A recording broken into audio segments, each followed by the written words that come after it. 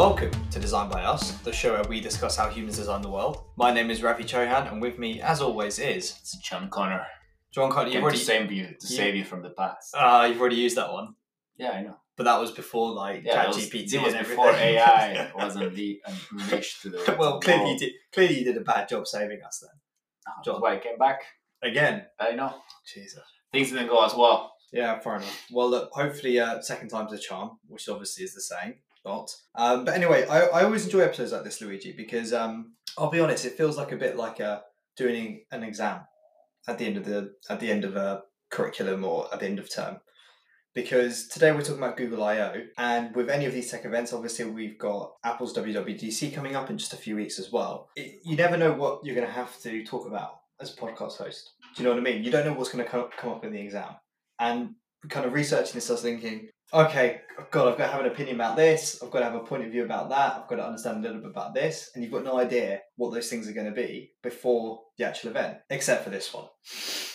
Did you have an opinion? No, well, we knew what this event was going to be about. Yeah, but the way I feel about it is, at least for this event, is you have so many things to talk about that you just have so much limited time, and then you are like, okay, what is actually important in this event? Yeah. All right. Well, look, what's your opinion?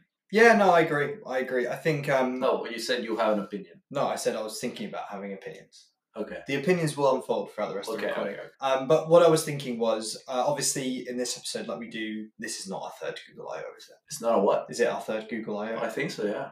Bloody hell, I feel old. Anyway, what I was thinking that we usually do, let's go through it chronologically, but let's especially speed up through the boring parts. You know, before you do that, I think throughout the whole event, what I kept thinking is that it is so interesting to see such a big company to play catch up. Yeah. And you can see like a lot of the decisions were made just politically. Yeah. You know? Yeah. I'm going to mention a few, but it's just so interesting. And you can see like they had a huge discussions in the boardroom and they were like, yeah, we need to roll out this, roll out that.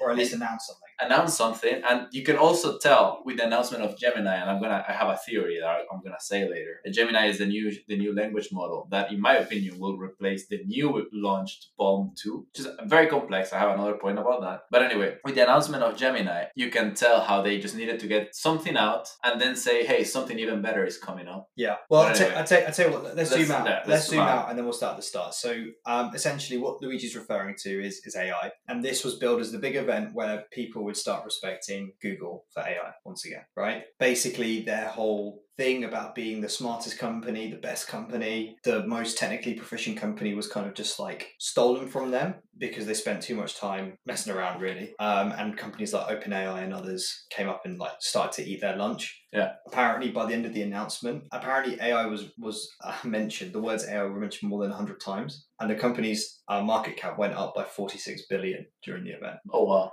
So, like, that is a huge amount of... It just shows you, like, makes sense that these things kind of come from a boardroom level if that is the effect that can have, you know what I mean? Yeah. Anyway, so let's start at the start, and I promise you we'll speed through this. I mean, just for context, like, for those who have not been involved, if you haven't, then, yeah, that's why you're listening to this podcast, but, like, Google has been playing catch up. GPT, Bing, GPT-4, Bing, and Microsoft have been all putting forces together to roll out a competition for what's Google Workspace with Office. They have the integrated AI in Office.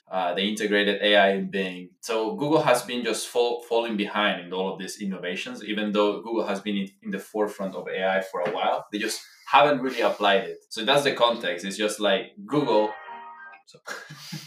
All right, awesome. Well done, Ravi.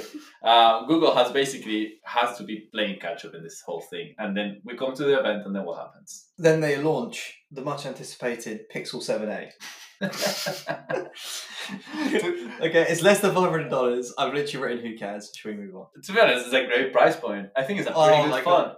I'm not going to waste any more. No, but anyway, interesting thing is when they announced the Google Pixel 7a and they wrote the reviews, you know, sometimes they say, hey, our users have been saying, our users have been saying how much they love this phone. Yeah. They put MKBHD mentioned phone of the year. of 2023. Yeah. Okay. Yeah. 2023 or 2022. Yeah. So what I think is really interesting is that they didn't put The Verge or the New York Times, or the basically big YouTubers are taking that spot of Yeah, but that's tech old. group. That's old news now, isn't it?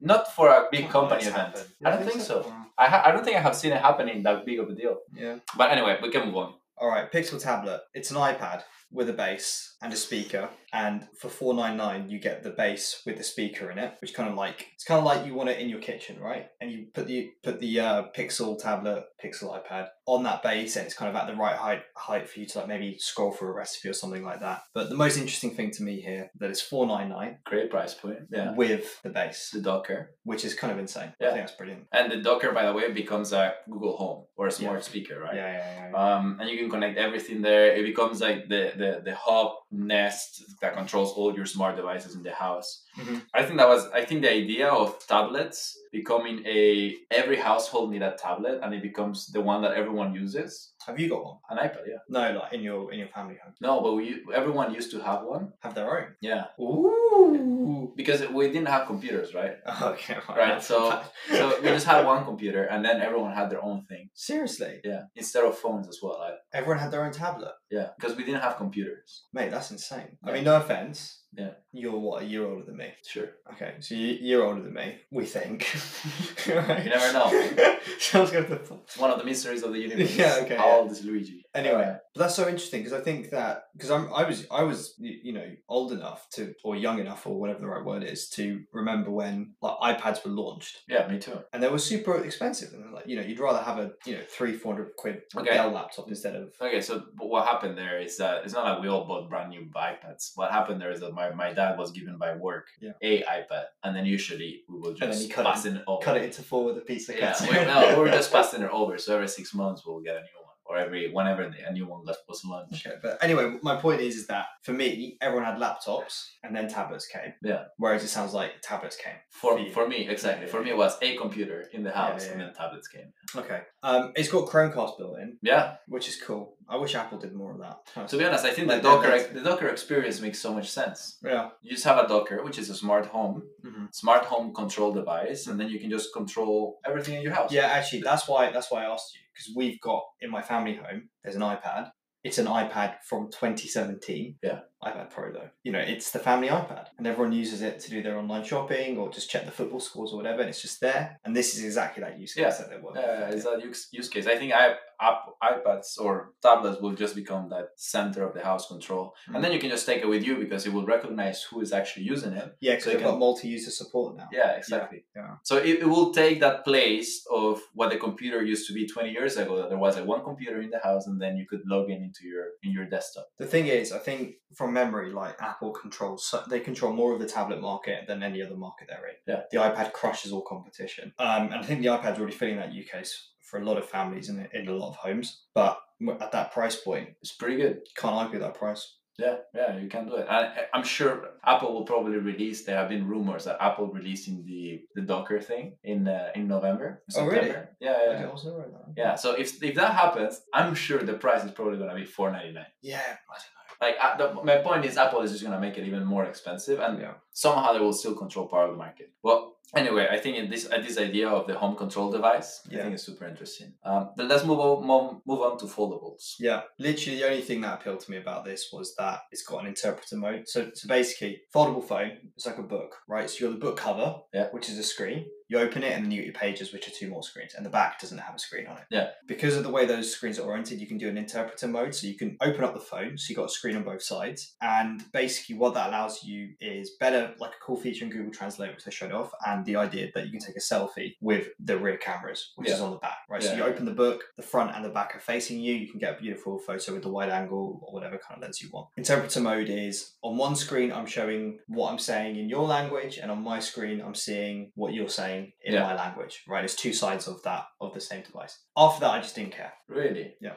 My highlights for this one is by Google. Basically, what happens is that Google announced you pay $1,799. Oh, right, yeah. Free watch. Very expensive, but you get a free watch. And Google To me, this is the way I read it. Google is saying, all right, we are losing the wearables race. Apple is by far gaining that. So let's launch something flashy, something nice that people will want to watch. And that's an acquisition cost. Just giving for free that watch. Yeah. That's a user acquisition cost to the ecosystem, because one thing is getting people to buy one phone, but once you have two devices, you are much more likely, exponentially more likely to stay in the ecosystem. It's so interesting that you looked at it the way that I would usually look at it, and I looked at it the way that you would usually look at it. Because I looked at it from like the product point of view and the user experience point of view, and you looked at it from the business point of view. And basically what I'm saying is that when I saw that, I was thinking, oh God, this phone is so big and heavy.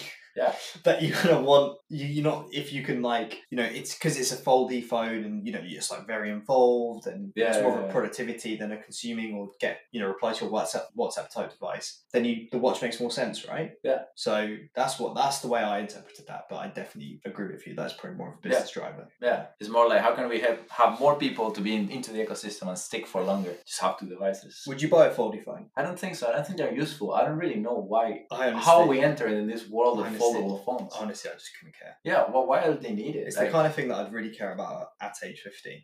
Seriously. To be honest, it's cool. Like the technology that you can fold the screen and still work. It's like, that's amazing, you know? Yeah, but you still got that horrible crease through it. And who's gonna like open their phone up? Like, I don't know. I don't really know why this is needed, but it's amazing because you can make thinner TVs that are more flexible. They can adapt to different surfaces. You can make a bunch of really cool stuff. It's cool if it's your only device. Than a computer. If you get one device to use for the rest of your life. Yeah, that could be one. Yeah. Although arguably, like, it'd be quite good for your maybe mental health or something, just to use a bigger tablet or a computer, like a laptop. I don't know. Yeah. I don't know if I follow that argument. I don't think foldable phones are useful. Yeah. Plus, how many people do you see in the street with a foldable phone? Yeah, but that's because they're $1,800. Yeah, so it's not the average human being the target market. Yeah, but right? do we sound like people like when the first iPhone came out? Do you know what I mean? Like, oh, it's so expensive. Like, I don't know why it's got these features that nobody really wants. Maybe in a couple of years' time we're gonna be like, yeah. Do you know what would change our mind? And I'm just gonna call this out before some listener does. Apple doing a foldable would change our minds. No, just be honest with yourself. I don't think so, man. Like, what are they really gonna do that will enhance the experience? It's still gonna be foldable. Yeah, but I don't think it will make much sense unless it's like super thin. It's still as thick as a normal iPhone. It's still as heavy as a normal iPhone, and you just have a bigger screen whenever you want to. Yeah, but what if it comes in space gray? Yeah, it doesn't matter. Anyway, so with the new Pixel, there are a few TensorFlow 2 new chip, super interesting stuff. They put that in the new tablet, right? Yeah, exactly. The new tablet as well. What is really interesting is that all of that is gonna all support the new AI models that are going to run locally, some of them, like the one with Gemini. So I propose we just move on to AI. Are you ready? So we have quite a lot of things to talk about. Okay, where do you want to start? Let's start with the new Pixel features that are coming up with AI. I think that's a great transition. Yeah, okay. Sounds good, yeah. All right. Which arguably is exactly what they did during the event. Yeah.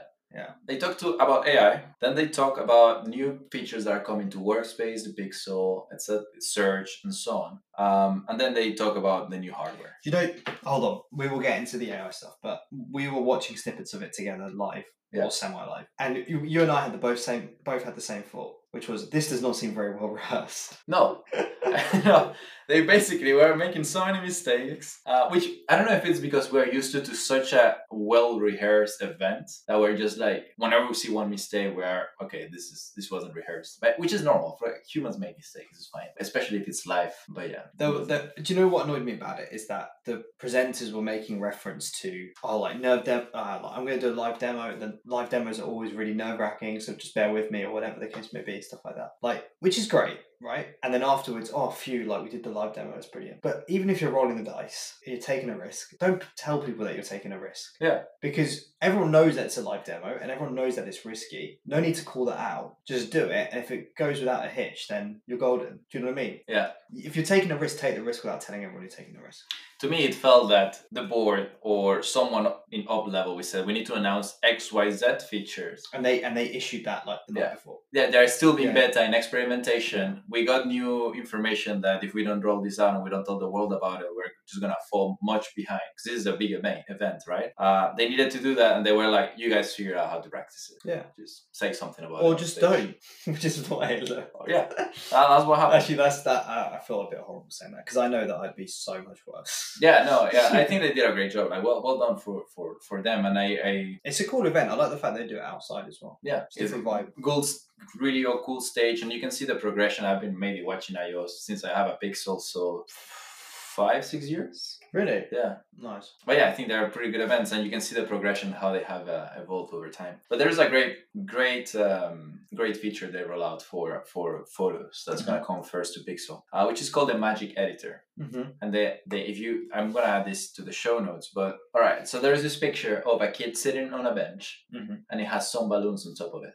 However, when you go towards the left side of the picture, the balloons are being cut. Yeah, and they're cropped out. Yeah, they're cropped out, and then the kid is basically also kind of towards the left side of the picture. So the example they did is, what if this birthday boy just wants to move, you want to move it to the center, and you want to just complement that little gap in the picture. So the device recognizes who's the front facing element, like what's the first layer of depth, and then moves it to the right place. And I'm going to zoom in the picture here, I'm going to show you. But basically what's happening here, if you pay attention to it, is that the device recognizes the balloons and the kid, and then move them towards the right side of the picture.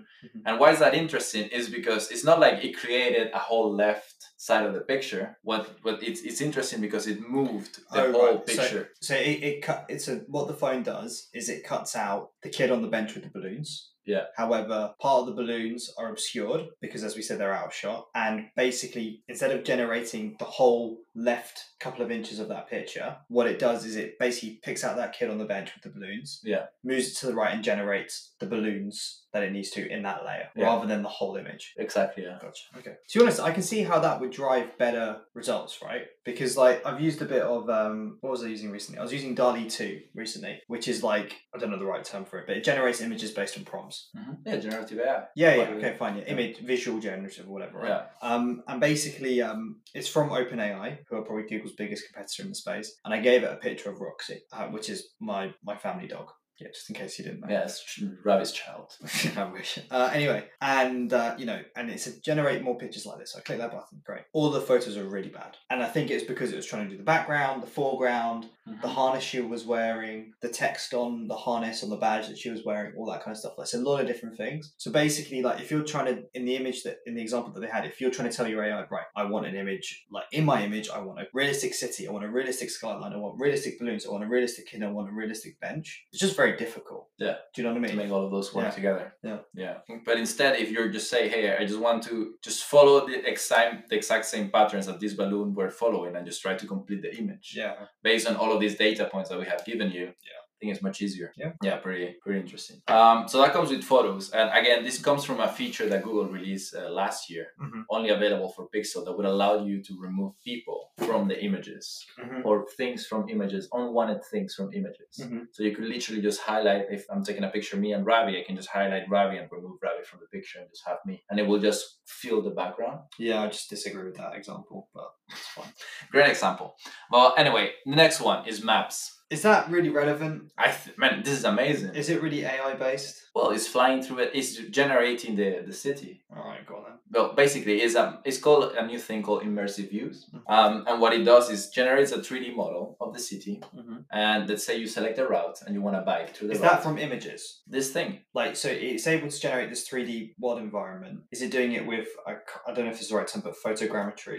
I think the way they did it, I actually was really interested in this part. You know, Google 360 view, or Street View, yeah. And that they basically have 360-degree images of every single street. But it's images, not depth information. They use the images to create the depth information. So they're not running around with a LiDAR. Do you know what I mean? I don't think this is depth information, yeah. Yeah, okay. Those devices have LiDAR, though. Do they? I think so, yeah. To us, you may as well. Yeah. If you're going around every street, you may as well. Yeah. But then even from the top down and stuff like that, it's not going to get, it'd be difficult. I think it's a really complex problem to stitch all these images together. Yeah, and all LiDAR data if they've got it, or overhead satellite camera Yeah. data if they've got it. And once you have all that data, stitching it together, you're going to get you need to fill a lot of gaps. Yeah, exactly. What I find also really interesting is that if you look at those images, I'm going to add up some of those to the show notes, is that, look at this. Some engineer thought that to make this super realistic, you will need to add birds. Yeah, I think that's a great attention. Okay, so basically what Luigi's describing here is that they're able to create these 3D. It basically is like playing GTA in your own city. Yeah. Do you know what I mean? Like, sure. And they're able to create a virtual fly through of the route that you're taking, maybe in your car that you're planning in Google Maps. Yeah. Exactly. And in that virtual fly through, there are birds. Yeah, there are birds. It's a great attention to detail. That's my point. But anyway, then once you have that fly through, you can stop. Okay, so let's say you're planning a bike ride from point A to point B, and then you say, I actually want to see if that's the path I want, because I want to go by the sea. I want to see how nice it is. And actually, when you're exploring a new city, I experienced that. I think that's actually very needed. I've actually never left London, so. All right. Anyway, sorry for you. But anyway, I'm sorry for you. Anyway, once you start moving and you start flying through, you can stop at any point, and then you can move throughout the day, and you say, actually, this trip is at around 4 p.m. How is the weather going to be like? You just give me more reasons not to leave London. No, but within the same screen, you can see the weather. And that's what is interesting, because before you had to go to the weather apps, then see for what the weather is going to be at 4 p.m. and that's it. But at now, that location. Yeah.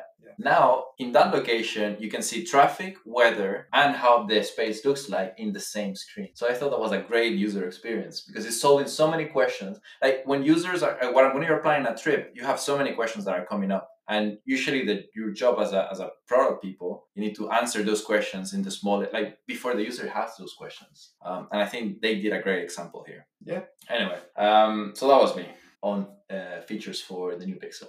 Is that Pixel exclusive? They said that they roll it out usually for Pixel, and then they roll out for the rest of Android later on. Interesting. But this is coming only for 15 cities, I believe, by the end of the summer. Yeah. And towards the end of the year. Which makes you wonder if they need extra data or information about somewhere. Yeah, I think it takes time for them to build these things. Yeah, actually, that's a good point. All right, so next step, search. I think it might make sense to start with Llama/Gemini, then roll up into Bard, and then maybe Workspace. Because I think a lot of people, well, I don't want to say a lot of people because I don't know, but take OpenAI, ChatGPT versus GPT, right? People see ChatGPT as the technology, and people are using ChatGPT in Bing, or they're using it in Copilot, or whatever the case may be. But there's an underlying technology, and ChatGPT is one use case of it. Yeah. Should we start with the underlying tech? Yeah. I think I have a way. I've been thinking about it for a while, and I think there are 3 layers to this type of technologies, to 3 ways to describe it. So there's the complex models that you create, which is like a network of things, right? So imagine as a kid is learning things, it's creating connections between concepts. And those connections are, imagine you can remove the concept, the idea of the concept, but you can keep the connection. It's like keeping the bridges, but there is no city in between the bridges. It's just like the connections. So you are creating those connections, and that's what the complex model is. Then you can fine-tune it for domain-specific models, like medical care, image generation. You can go for, I don't know, some specific music data that you want to fine-tune for, whatever. And then you have the interfaces. And I think that's the most interesting part, because very little people are in the complex models, or very little businesses, maybe 5 or 6 in the whole world. Then you have fine-tuning, which becomes really interesting. Maybe a lot more people are fine-tuning their own models. And then those are being passed down to companies like, let's say, Airbnb for travel, or you have Khan Academy, or you have Duolingo. And they're just creating different interfaces using fine-tuned models, which are using the same complex models before those, right? And I think the interfaces is what's going to change the game. I think it's a lot of a UX problem that we need to solve. So that's my view on this, how I break this down. Cool. Yeah, I think we should definitely follow that. And I think the problem is like the problem with viewing AI is like ChatGPT, right? Or like Bing search assistant, or whatever it's called, right? Where you go, I'm going to go and talk to the AI now. I'm going to sit down, I'm going to have a conversation with the AI, and then, I'm here, done, right? And I think I saw a comment somewhere, I can't remember where it was, but basically it's the idea that right now we're viewing AI as the destination. Like I go to a place to go and use AI as a tool, but soon we will start, and we need to start thinking about using it as, or viewing it as, the journey, if that makes sense. So we use AI to get us somewhere. We don't go to the AI, if that makes sense. So stuff like what we're going to talk about with like workspaces, GitHub Copilot, Microsoft Copilot in in Office, right, where these tools are embedded and just kind of helping you. Like, say for example, I mean, I don't want to steal something that you want to talk about later. No, go for it. In one of the examples they showed in Sheets was like you grab some data and you say, "How like it formatted like this," right? Yeah. And then it does it, right? Whereas the kind of that's AI as a journey, right? You're in Sheets. Yeah. You're using it to help you do stuff. AI as a destination is, let me go, and I have to do this quite often, is let me go to ChatGPT or the AI chatbot and ask it, hey, I'm trying to do this. Can you tell me what buttons I need to press in Google Sheets, or what formula I need to write in Google Sheets to get the outcome that I want? Yeah, it's not part of the journey. There's super interesting stuff. I don't want to make this about ChatGPT anymore, but I do. A really interesting thing. I like it. Well, a really interesting thing that Brian Chesky, apparently, him and Sam Altman, CEO of OpenAI, they were working together to make one of the first integrations between Airbnb and OpenAI, or in this case GPT-4. But they pulled the plug at the end, just before they rolled out GPT-4, because the interface was very text-based. Yeah. And what he really wanted, like as you were saying, I think that's a great example, like going to the place to get the information rather than integrated it in the experience.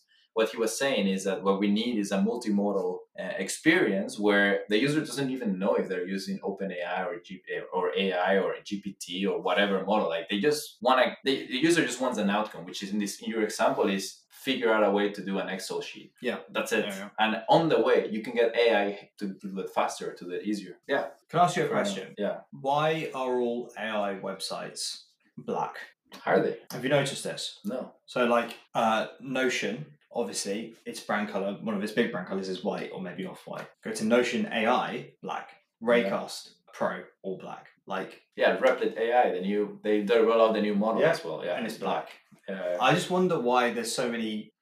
There's a definite look to Google AI is Google AI is white. That's good. At least they're doing something different then, because it just annoys me. You know what I mean? Like, and I think it's just like because you see that color, you see that specific. If you know what I mean, then you know what I mean, right? Yeah. But you know. Yeah.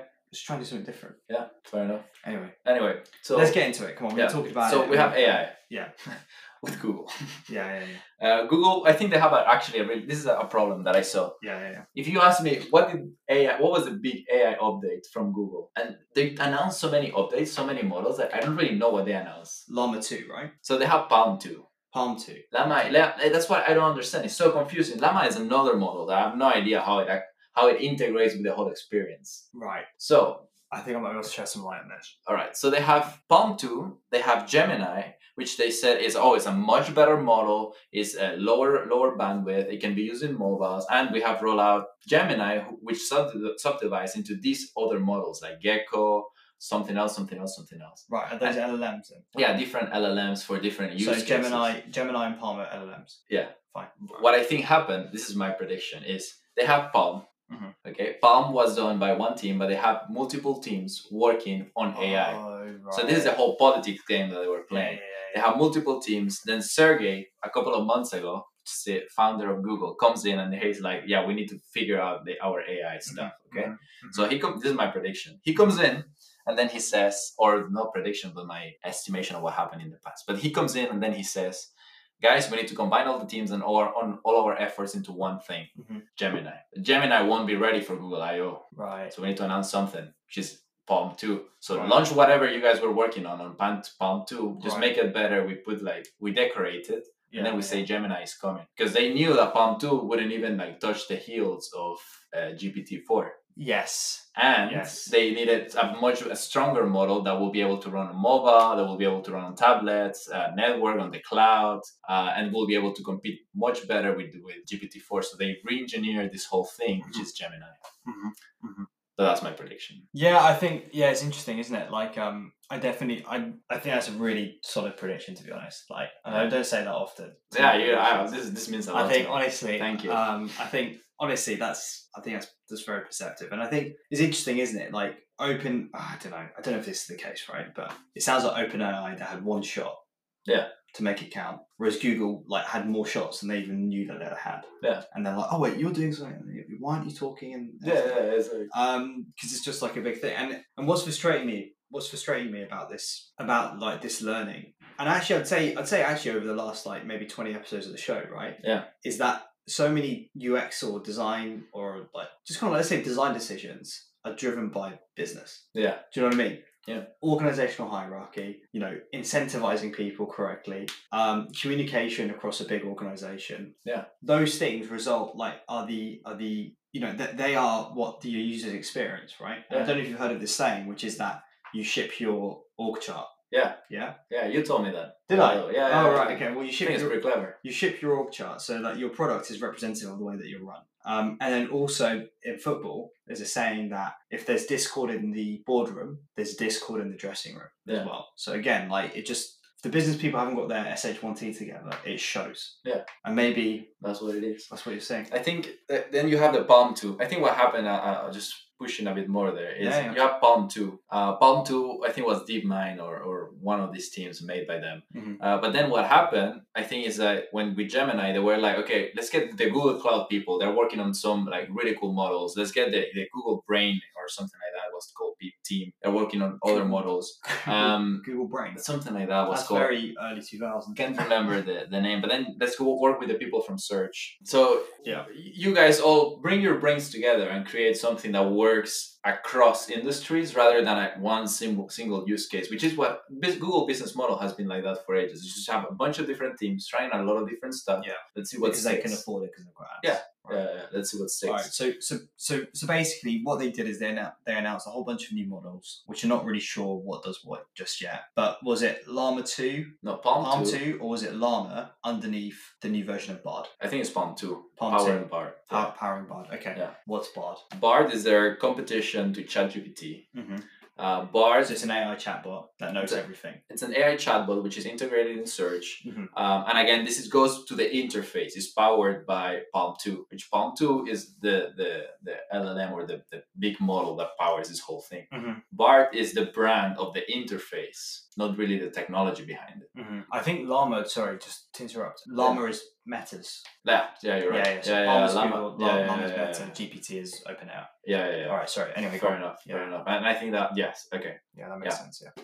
What were we talking about? Okay, the interface. PaLM and Bard. PaLM 2 on Bard, and then the interface. So now when you try to search something, and this is already open to everyone, they had it in beta for a while. Not when you try to search, when you ask the AI chatbot. Oh, right, yeah. So you're searching, and then you are like, there's a pop-up that says... Well, we're talking about different things. No, we're talking about Bard. No, yeah, but Bard is its own thing. You're talking about, what did they call it? They called it AI Snapshot in the Google search engine results pages. That's what you're talking about. That's how they're calling it. No, Bard is different. AI Snapshot is, I'm on Google. I'm going to ask, why is the sky green or blue? Sorry, sky's blue.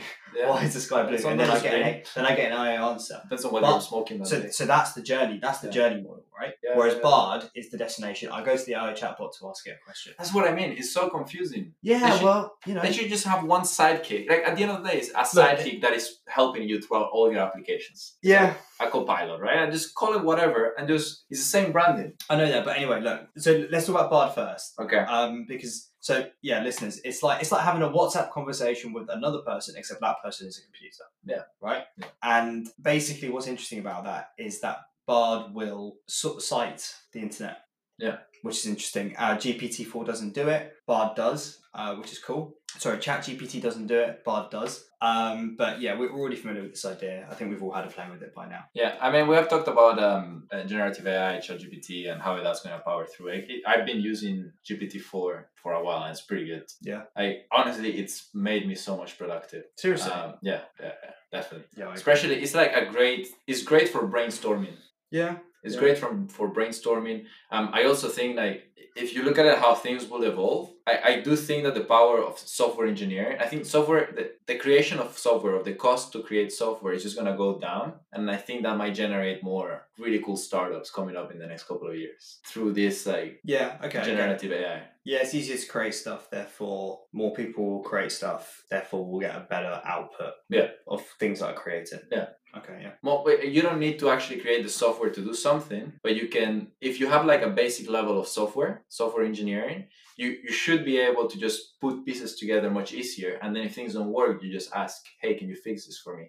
So there's a lower barrier to entry to create an MVP. Do you know what I used it for the other day? Yeah, tell me. And we'll stick with Bard and then we'll move on to AI Snapshot, which I think is probably where we should wrap up, right? Yeah. So I used ChatGPT 4 the other day and I had some data to clear up. But the data was like really badly formatted, right? It was not done smartly. There was some stuff that was missing and things like that. So what do? I say to copy and paste the data into ChatGPT 4 and say that I want this data in this way. If it's missing, don't worry about it, and give it back to me as comma separated values, which I was then able to copy, paste, put into Excel and do what I needed to do with that, right? I felt that was like super wasteful of like computing resources. Do you know what I mean? Yeah. Because had I been an actual programmer, I'd be able to use Python or whatever, I don't know the right terminology, to be able to actually process that data in a way that's way more efficient. But instead I just asked like 1 billion GPUs in the cloud to like do this really simple thing for me, like and just used a really complicated tool to do something that was really simple. So I can see your point around like startups who are like, they need a bit of software that does this one thing. But I wonder if what we'll see is a lot of startups MVPing with AI, if that makes sense, before they actually create a real computer system behind it. Do you know what I mean? Like say for example, I'm creating Facebook today. Well, maybe that's a bit of a stretch, but maybe I'm creating like Twitter today. Yeah.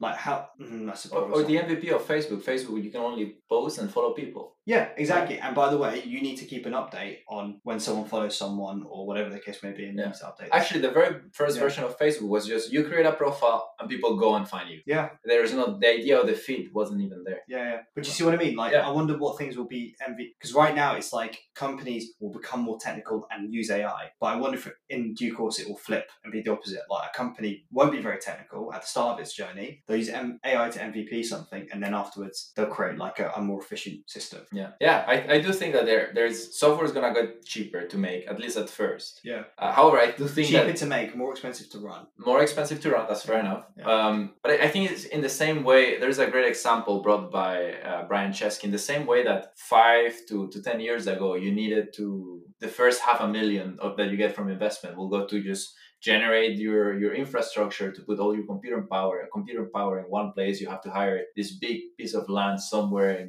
that is super cheap. But now what you do is you just have AWS, right? And you just do it that way. So in the same way that used to be the case, now instead of just spending the first $500,000 into your first MVP that hasn't even gotten to market, that's different. You just get 10K, spend it in the MVP using some sort of AI with 2 or 3 software engineers that actually know what they're doing. That's what I mean. Which you still need software engineering. You generate your MVP and then you can bring it to market. Okay, I think we're saying similar things in slightly different ways, but to be honest, I've been having a shot every time you've mentioned the words Brian Chesky, and I'm pretty drunk now. Oh yeah? Yeah. To be honest, he's one of my favorite CEOs. But anyway, Brian Chesky is on over top. Yeah, he's amazing. Another thing is actually I lost it. We can continue to the next point. Let's move on to AI Snapshot. That's what I don't get. It's like they should brand it the same way. I'm very confused. Yeah, but this is it. It's like every time that you, I don't know, like, let me think of a good example. Like every time you use your iPhone and you send an iMessage or you save a picture or you, upload a file to your computer, save it on your desktop or whatever, it just tells you, hey, by the way, I just use iCloud Drive. Do you know what I mean? Hey, I just use iCloud Drive to sync your desktop and make sure it's backed up. No, I just use iCloud Drive to make sure that message that you just sent is backed up on your other devices. I just use iCloud Drive to save that picture that you just took. Do you know what I mean? Like, do the users really care? No, but what I mean is that I think that's why the third part is the experience level, and it's the interface that you're creating. And I think they created so many now like experiences or interfaces that you should just, in my opinion, if I would make this, you will make Bart, which is your sidekick that is following you across all your Google experiences. It doesn't matter if it uses Gemini. It's not following you though, right? But that's why, because they haven't branded it that way. But if you have it, they following you in search. It's following you in Workspace. Yeah. It's following you across all the other experiences. Maybe on Android. But it's just not, because that's not how the tech works, right? But who cares what the tech works? That's my point. It's just brand the one way. So it's like, we announced Bart, which is gonna help you everywhere. It's gonna make you super powerful. Yeah, but the thing is, right? But it's like saying, no, because AI is a technology in the same way that like cloud is a technology, right? Like, you don't call it out to the user every time they say, you use a cloud service. Yeah. Okay, fair enough. But you use Google Cloud, and Google Cloud has so many sub applications on there. Yeah. Businesses use Google Cloud, but the users don't give a toss. But you use Bart. Yeah, but you use Bart because it's that one singular use case. You know what I mean? Yeah, one single interface, but then you have like so many interfaces So that you it's just want- confusing. So you want Google to say, oh, well done, you've just done a search. This is different to Bard, but we're going to call it Bard anyway, so these answers are from Bard. Or Bard is just an example I use, but just call it one name. AI is that name. Do you know what I mean? It's the name of the technology. I don't know. I don't see it that way. Do you know? I'll give you an example, right? No one's talking about it, and obviously rightly so. But IBM had their big annual event on the same morning, on the morning that Google had theirs. Yeah. Right? It's called Think, and they announced kind of Watson X, which is their new AI thing, right? Yeah. And this is what happens when you get really unspecific about the use case, because they're like, Watson X can do this, this, this, and this, this, and this, right? And in my view, they're making a similar mistake than what they did when they launched the first Watson, which is that actually it's a whole bunch of different technologies under the skin. But they call it all the same technology, so it's easier to market and easier to sell. Yeah. The problem is no one actually understands what it does, right? And I'm not going to sit here and say that every single person who uses Bard understands that, oh, this is PaLM, and that, you know, the AI feature to bring the kids' balloons back on your Pixel phone is using a different type of AI, whatever the case may be. But if you just brand everything as the same, it just actually loses a lot of... You miss out on the point of actually branding it, because you're basically saying everything. And if you try and say everything, you're actually saying nothing. My counter argument is, if you decide not to call it anything, just don't call it anything. This is just search. Mm-hmm. But they call it what? AI snapshot. Snapshot, yeah. So like, just call it nothing. Like, what does snapshot really But mean? remember, they're launching it at Google I/O. It's still going to be in... You know, they're talking to nerds. Yeah, I don't know. I just don't see. I think it just confuses people. Google wants to get to a point. I guarantee you this is the case, right? Google wants to get to a point where it's not, oh, Google has AI products. They want people to associate the word Google with AI. I think everyone is just trying to do that. Yeah. It's just AI is just sexy. If I'm using a Google product, I want to assume, if I'm Google, I want any user who's using a Google product to assume that AI is already built into it, if that makes sense. Yeah, fair enough.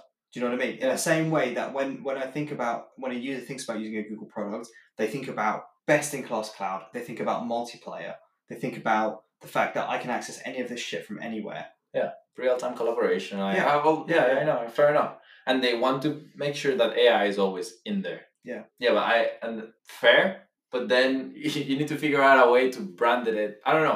I just find it confusing. Yeah. That's my point. It's just very confusing to have so many announcements of so many new AI things. So, side note, what really annoys me is when a company will say, oh, we're using OpenAI's APIs to do this, that, and the other. And then they'll call it company name AI. Yeah. It's just like, okay. Okay. I mean, fair enough. Like you can fine tune that model, and that has some sort of application that you need to figure out. And you can give it a specific type of prompt and a sequence of prompts to. Yeah, so you are doing something, but yeah, I get what you mean. Yeah. Anyway, let's talk about AI Snapshot. Yeah. So we're gonna go to a no-click search results world. So basically, what happens is that Google released this whole thing where you can just type something and then it will give you results on page without you having to click any link. So that removes the need of you having to go to a website to find the result you're looking for. So it's kind of like bringing the idea of Bard or ChatGPT into the Google search results and gives you the text-based or image-based results that you need. The example they use is what is a good commute bike for something. Commuter bike.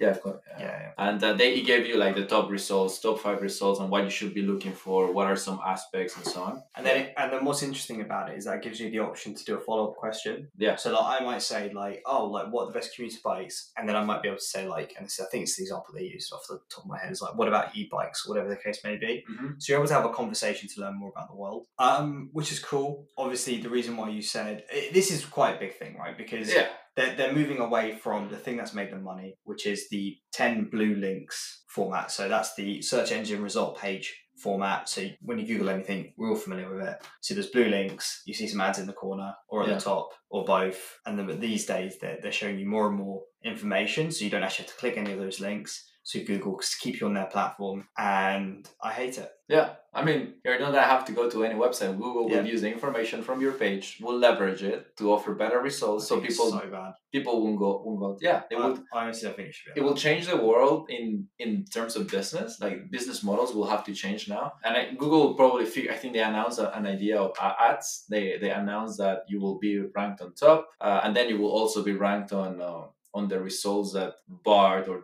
what's the name of this? This is very confusing. Or AI Snapshot. AI Snapshot will give, and they will link you there based on ads. So still whoever can pay more. I just hate. It's so unfair, isn't it? I think with all of these AI tools, especially like the like image generation stuff as well. Like you've gone out there, you've put value in the world, and someone has taken what you've done, they've chopped it into a million pieces, they've mixed it with everyone else's million pieces, they put it in a cocktail shaker, and they pour it out bit by bit and say it's theirs. Yeah. And of course, the way that they made that cocktail shaker was beautiful and just very high tech and groundbreaking, all the rest of it. But I genuinely do think. But the alternative is, then the only people that can create tools like this are the companies with the massive data sets, like with their own data sets. Yeah. You see what I mean? And stuff like generative AI, if you're talking about like image generation, who are the companies that own great image sets? Getty Images, maybe people like Disney and Netflix, because they own all of this content. And then suddenly, then it's not a tool for everyone, it's a tool for these specific people. So my question it's a complicated thing,